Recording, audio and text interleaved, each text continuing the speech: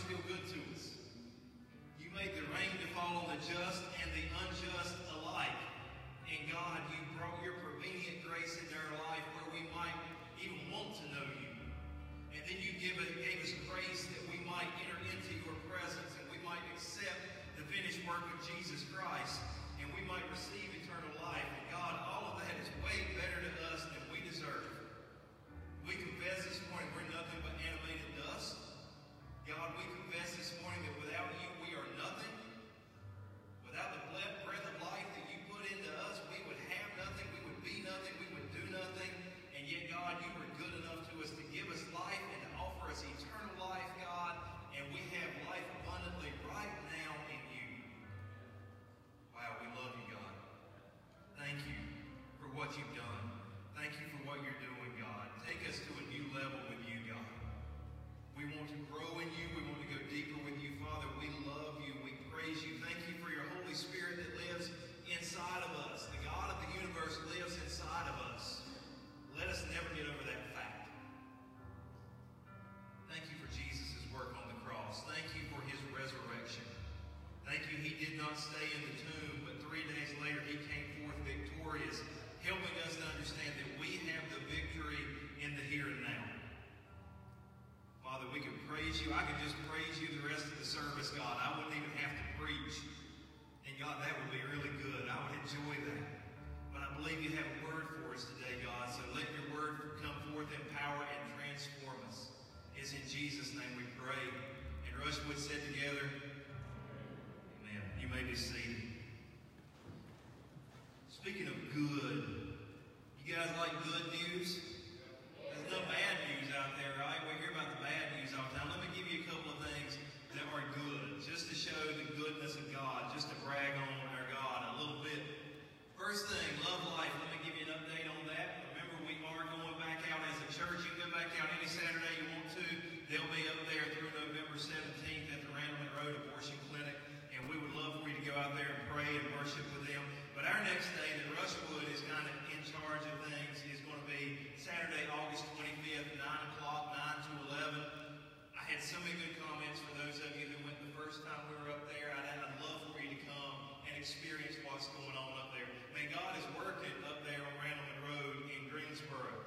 We showed up yesterday. I said, you know, if it's raining, I'm not going to go out yesterday because the rain was in the forecast. I'm just going to maybe go on Tuesday to their smaller prayer walk that they have. But I got up and the sun was shining. I didn't have any excuses, so I went on up and got up there to the Randleman Road site where we meet. The church that's right next to the Randleman Road abortion mill, and found out that the power had gone off in the abortion clinic. And so it had been on for a couple of hours. And we don't believe that was coincidence. We believe that was God working in God's favor. So nobody was able to have an abortion during that time. And then 3 ladies did show up that were scheduled for an abortion. And instead they went on the ultrasound bus, saw their babies on an ultrasound, and decided to keep their babies and to bring that life into the world. So I can get on preaching with this a little bit, so I'll have to hold myself back. But by the way, these places are put in some of the most impoverished communities to prey on people who do not have a lot of money, do not have a lot of assets, and feel like they have no hope. And that's why they do what they do. That's why they are where they are. So anyway, that was cool. That was great. But then we talked to the fellow that owns the Chinese restaurant. We're meeting in the back parking lot of the Chinese restaurant to pray and worship. And he's not a Christian, so it was kind of amazing to us that he would let us meet in the back of his restaurant, being the fact that he's not a Christian. And so Justin Reeder, who is the founder of Love Life, was talking to this fellow, whose name is Kevin, basically saying, Kevin, man, we're just so glad you're letting us be here. We thank you so much. And, you know, we couldn't do this without you. And Kevin said, I want you guys to understand. He said, we're not letting you meet in our parking lot because you pick up trash for us and help us keep everything clean, which they do. And we're not letting you meet in our parking lot because you guys come and eat lunch with us on Saturday, which we do a lot of times to frequent his restaurant. He said, the reason we're doing this, the reason I was so quick to let you be here, he said,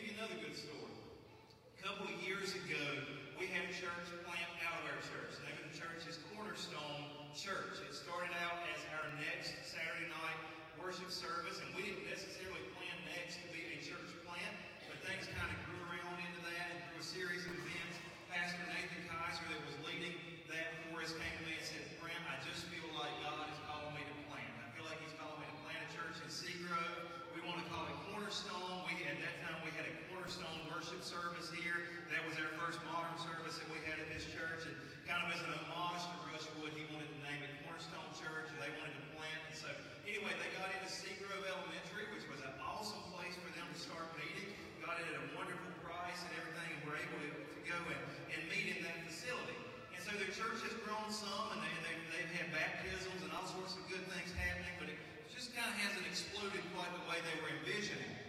But there was a church a couple of miles up the road from them, a church called Hunts Plank Road Chapel. And that church used to run about 200 people, but through a series of unfortunate events, I guess we can put it that way, things kind of fell apart there. And they were down to about somewhere between 6 and 10 people in attendance in that church. And they said, you know what, we got this young congregation down the road from us. People are being saved, people are being baptized, young folks are actually showing up in their church. And what we would like to do, they went to Pastor Nathan and said, what we would like to do is we want to give you our church building. And so we were able, which is awesome. Yeah, you give it up to the Lord for that. That's good. But it's not the end of the story. So I visited Thursday. Me and Pastor Jason went down there and checked out the facilities. And y'all, this church is only 15 years old, which is nothing in the age of church buildings. It's basically brand new.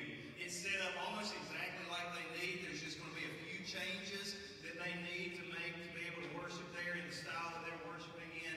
But it's just a beautiful, beautiful facility.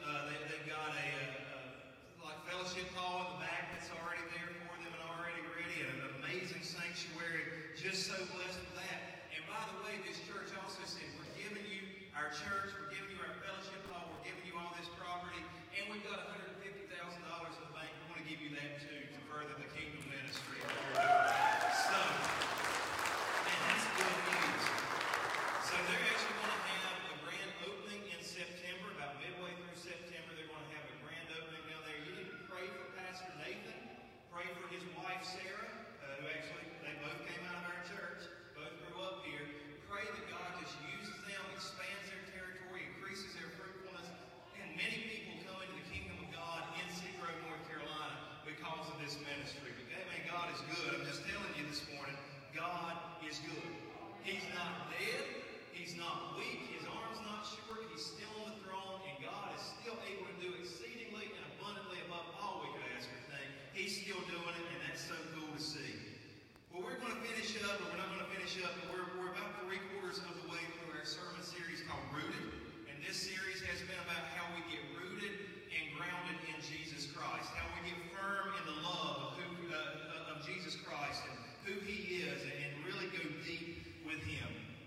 The Apostle Paul is writing to the church at Ephesus and maybe some of the surrounding churches, as this letter to the Ephesians would probably have circulated from church to church. Paul is writing to them. He's basically saying, guys, listen, here's my prayer for you. Here's my wish for you. Here's what I would like to see happen for you. And so we're in Ephesians chapter 3, verses 14 through 21. This is Paul's prayer for the Ephesian church and the church in Asia Minor. God's word says this: for this reason I bow my knees before the Father, from whom every family in heaven and on earth derives its name, that He would grant you, according to the riches of His glory, to be strengthened with power through His Spirit in the inner man, so that Christ may dwell in your hearts through faith, and that you, being rooted and grounded in love, may be able to comprehend with all the saints what is the breadth and length and height and depth, and to know the love of Christ which surpasses knowledge, that you may be filled up to all the fullness of God.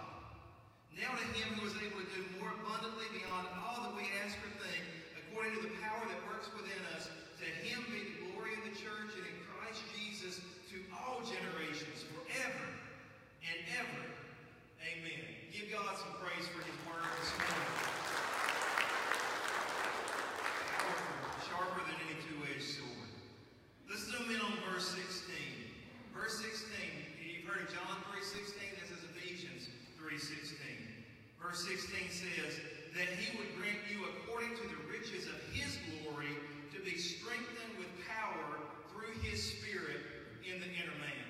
Let's dissect that a little bit. First thing you know is this is coming out of the riches of God's glory. And God is rich. God owns everything. Whatever exists, it's God's. If you have something, guess what? It's not yours. You're just a steward of that. God has given you stewardship over that for a time. Even the breath that's in your lungs belongs to God. He's letting you borrow it. The talents that you have, they are on loan from God. He's letting you borrow those, but everything belongs to Him. And so as He says, I'm going to strengthen you out of my riches, well then that's enough.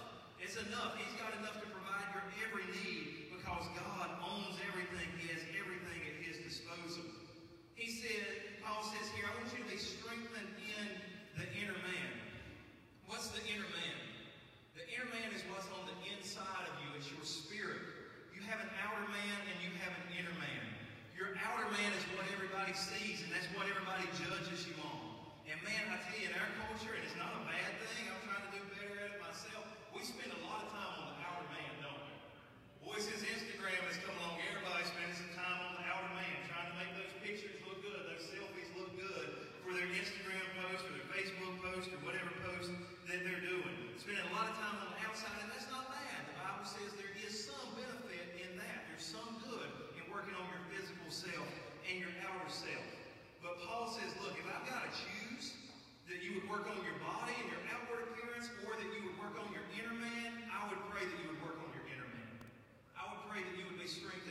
your spirit. You would be strengthened on the inside.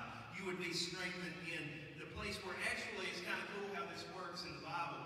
You can hardly tell the difference in some places between the spirit of man and the spirit of God, because the spirit of God comes into the spirit of man and changes us from the inside out. That's what's happening there. And so your inner man is your spirit. It's where God speaks. It's where your life is really truly found. It's where we accept or reject what God is saying to us. The spirit, the inner man. Paul prays that his readers might be strengthened in their inner man by the Holy Spirit. One of the greatest ways that the Spirit strengthens us is also one of the most painful, and that's what I want to talk to you about this morning. There's a guy, I've got a lot of heroes in Christian history. I think that's why it's good if you guys can come to our Christian history course and study with us on Wednesday nights. It's good for you in one way that you get some heroes. Because sometimes we look around and we think, where are all the good folks at? Where are all the people I can look up to at? Well, sometimes if you go through history, you'll find they pop up that there have been amazing men and women of God that we can look up to in history. And one of them is a guy named Watchman Nee. Watchman Nee, let's see if we can get, there's his picture. Watchman Nee was a Chinese Christian under the communist regimes, and he was actually arrested for his faith in Jesus Christ. He was in prison. He actually ended up dying in a communist prison. He was never released once he was placed there. He was never released to the end of his life. In fact, he died. He was cremated, and his ashes were cast away before his family even knew what had happened. But while he was in prison, this man was devout to the Lord. He was a devout Christian. He was a theologian. He was a pastor. And he actually wrote down what he believed and what God was showing him in this time in this Chinese prison. And his family members would come to visit him, and they would smuggle his writings out. So we actually have several books written by Watchman Nee that his family smuggled out of these Chinese prisons, or this Chinese prison system that we have that can be really good for our life. Just a great teacher, great theologian, really does an amazing job of seeing what's going on in God's Word. But Watchman Nee taught this, and I believe it's true. First thing he taught is, and the Bible teaches this, Ephesians teaches this, your spirit is dead when you're born. You are born spiritually dead because you are born separated from God in a really real sense. God is there. He's working on your behalf. He's loving you. He's moving you. But at the same time, your spirit is separated from His spirit because of the sin that's in your life. So you're born with a dead spirit.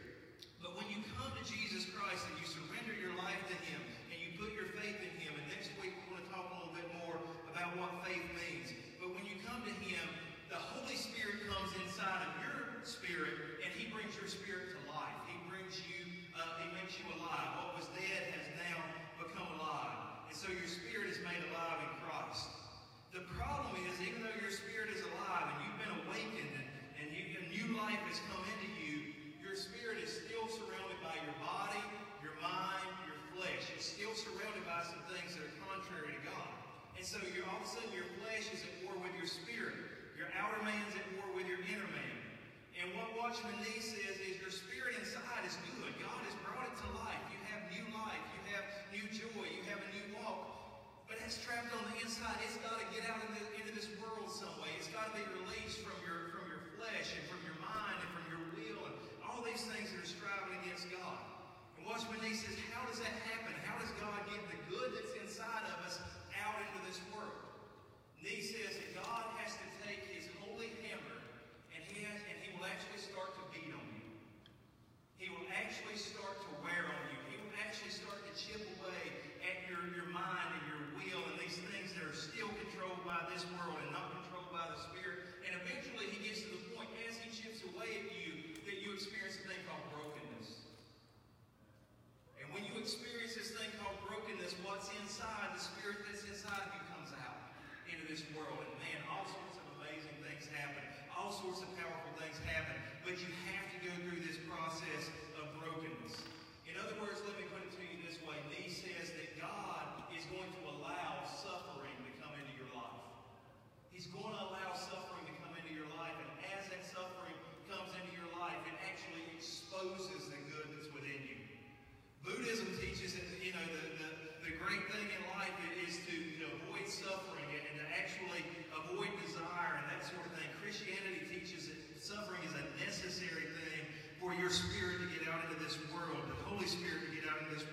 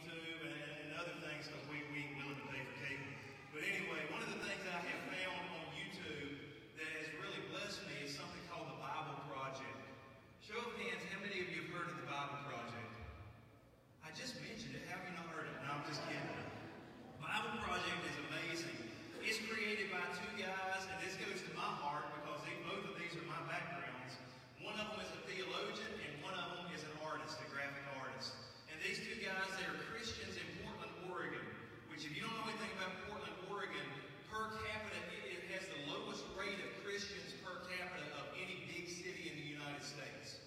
It is the most godless big city in the United States. But these two guys are devout believers in this city, and they decided to merge their talents. One a graphic artist, one a theologian, and they're actually going through the Bible and they're putting together videos and stories to graphically explain what's going on in the Bible in a way that adults and kids can understand it. They're looking at the big picture of the Bible story. And man, it's just, it's amazing when you check out some of their videos that they put out. What we've done as a family is actually a lot of times at night, not every night, but a lot of nights, we'll sit down and I'll say, okay, let's watch some of the Bible Project. And we'll pull up a video, maybe 1 or 2 or 3 a night, and we'll watch the video and we'll watch what's going on there. And my kids range in age from 2 to 12. So the 12-year-olds probably get more than the 2-year-old. But anyway, we all sit down as a family, me and Julie and the kids, we sit down and we watch the Bible Project together. And then after we watch the videos, we discuss some of the key facts and some of the big concepts, and we have this whole discussion about what God is doing in this portion of the Bible. Because I want my kids to be biblically literate. I want them to know what God's Word says, and I want them to know a deeper level of God's Word than maybe some people do. And so we do that, and then before we turn in, we always pray together. We get together, and we take turns praying. And I've told you that. You've heard that from me 100 times. But anyway, what we're going to do this morning, I wanted to show you the Bible Project, at least a portion of the Bible Project on Job. And so for just a few minutes, you're going to get to be Tysinger kids. I don't know, that may scare you to death. It probably should. But anyway, you're going to get to experience kind of what my kids do on a semi-nightly basis. So turn off your iPads, quit poking your little sister with your index finger, and let's all tune in, and let's watch the Bible Project on the book of Job. This stuff is amazing. Let's check it out. Is God wise and just? Exactly. And so it's that question that is being explored in the final book of wisdom, Job. All right, let's dive in. So Job begins with a strange story that takes place up in the heavens, which are described something like a heavenly command center. So God is there with these angelic creatures called the sons of God, and they're all there reporting for duty. And God points out this guy Job, his servant, showing how righteous and good he is. And then one of these angelic creatures approaches. He's referred to in Hebrew as the Satan. The Satan. Who's this? Well, this word is actually a title, which literally means the one who is opposed. So out of this whole crew, he is the one questioning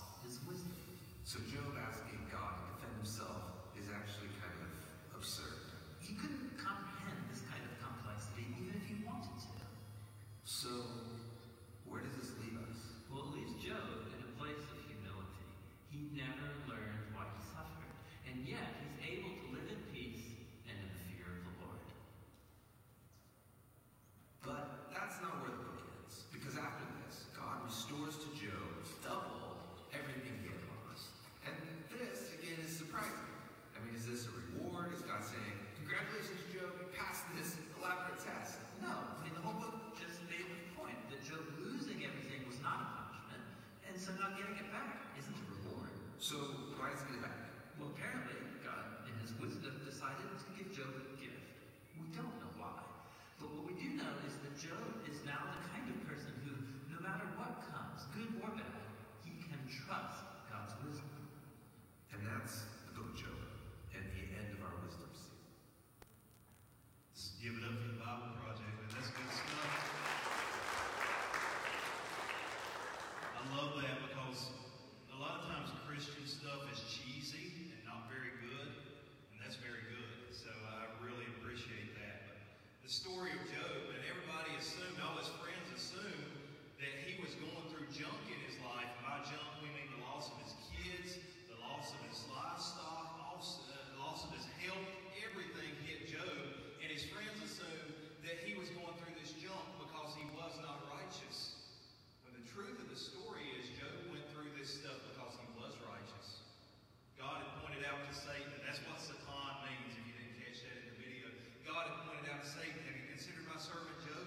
There's nobody righteous like him. There's nobody good like him in the earth. And so Job was actually going through some stuff because he was righteous and because he was good. The amazing thing about Job is he goes through this crucible, he goes through this testing, and he comes out the other side more righteous than he went in. He started as a righteous man, but he comes out as a very righteous man. He starts out as humble before God, but he comes out understanding God in a completely new way and being able to trust him even more. In the middle of Job's story, I didn't say it in the video, but it's just a great verse, and amazing. Actually, it's a half of a verse that says, when God has tested me, I will come forth as gold. In other words, God has let me go through something right now, but the fact that he's letting me go through something doesn't mean it's the end. I'm going to come forth better than I was before. That's how we refine gold. To refine gold, you put it through the fire. To refine gold, you put some heat to it, you put some pressure to it, and then all the impurities are burned away, and what you have left is pure gold. That's what God does in our lives sometimes. It wasn't God that brought all the pain to Job. It wasn't as if God himself were crushing Job, but God was saying, I'm going to allow Job to go through this because I'm going to do something new in his inner man. I'm going to strengthen him in his inner man through this crucible of suffering. Let me give you another picture. That's Job, and I thought that was a great picture. This one's a little bit different. I recently read a book that had a chapter on lobsters. Now, I never in my life had thought I would be any at all interested in lobsters. I'm allergic to shellfish, and if I can't eat it, I ain't that interested in it. But this book actually brought forth some really cool things about lobsters, especially lobster fighting. Lobsters get in fights. Lobsters are very territorial creatures. They're territorial animals. They live on the ocean floor. The average lobster lives about the average length of a human life, maybe just a little bit shorter. But these guys dwell on the ocean floor, and what happens is, up top on the surface or toward the surface,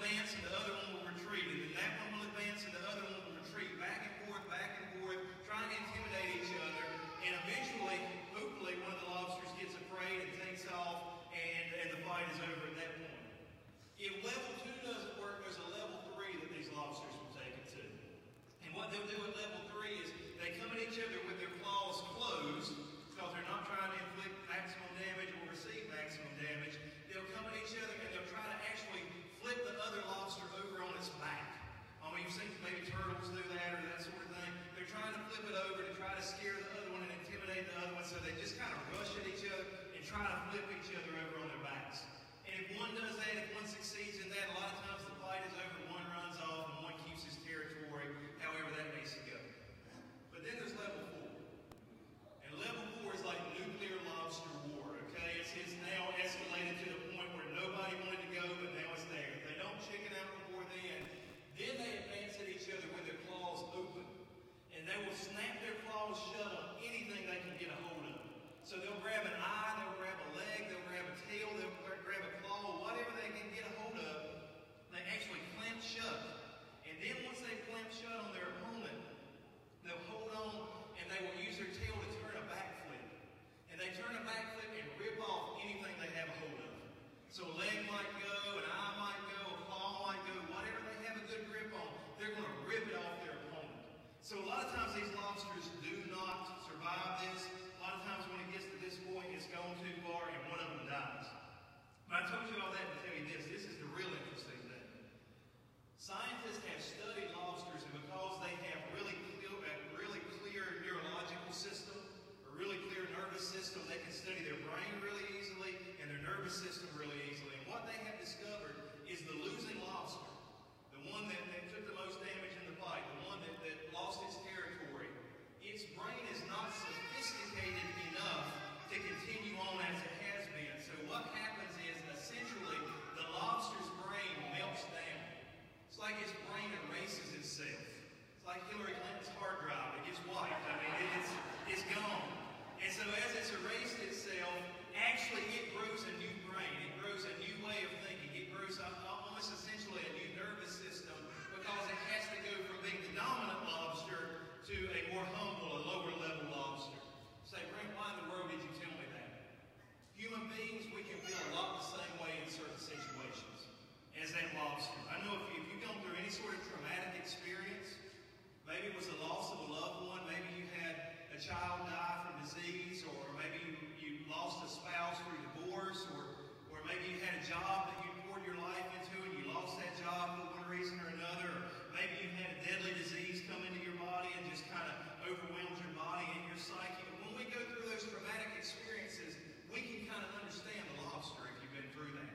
It's almost like your mind wipes and a new mind grows in its place.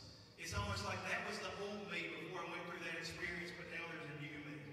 And for the lobster, it actually helps the lobster survive, because in its damaged condition, if it was to get into other fights, it would probably die. And so this new mind that it developed actually helps it to survive and actually helps it to flourish.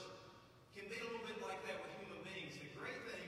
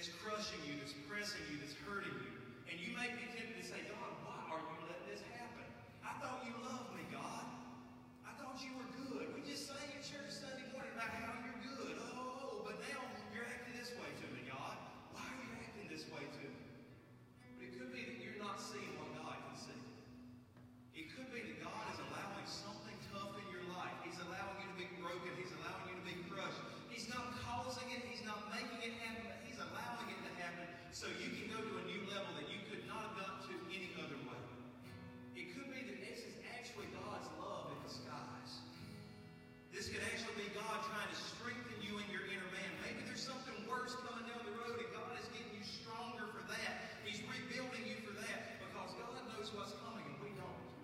We're limited, and He's not. His thoughts are not our thoughts. His ways are not our ways. He's greater than we are.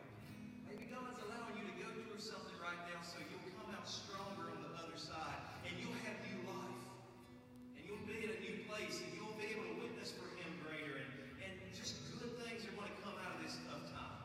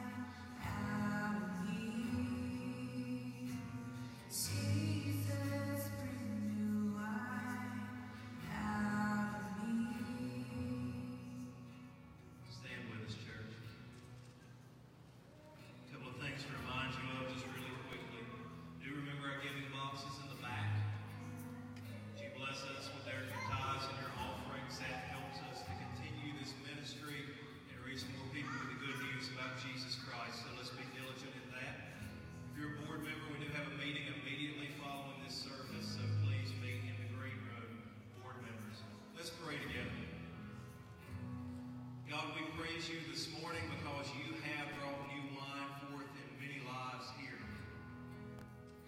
And God, sometimes it hurt, and sometimes we couldn't see your hand, and sometimes we didn't understand what you were doing. And unlike Job, you didn't show up in a storm cloud and tell us what was going on. But God, as we look back, we can see your hand at work, and we can see that we're at a new place, and we're not where we used to be. And God, we thank you for that. Lord, I know there are people here right now that are going through stuff.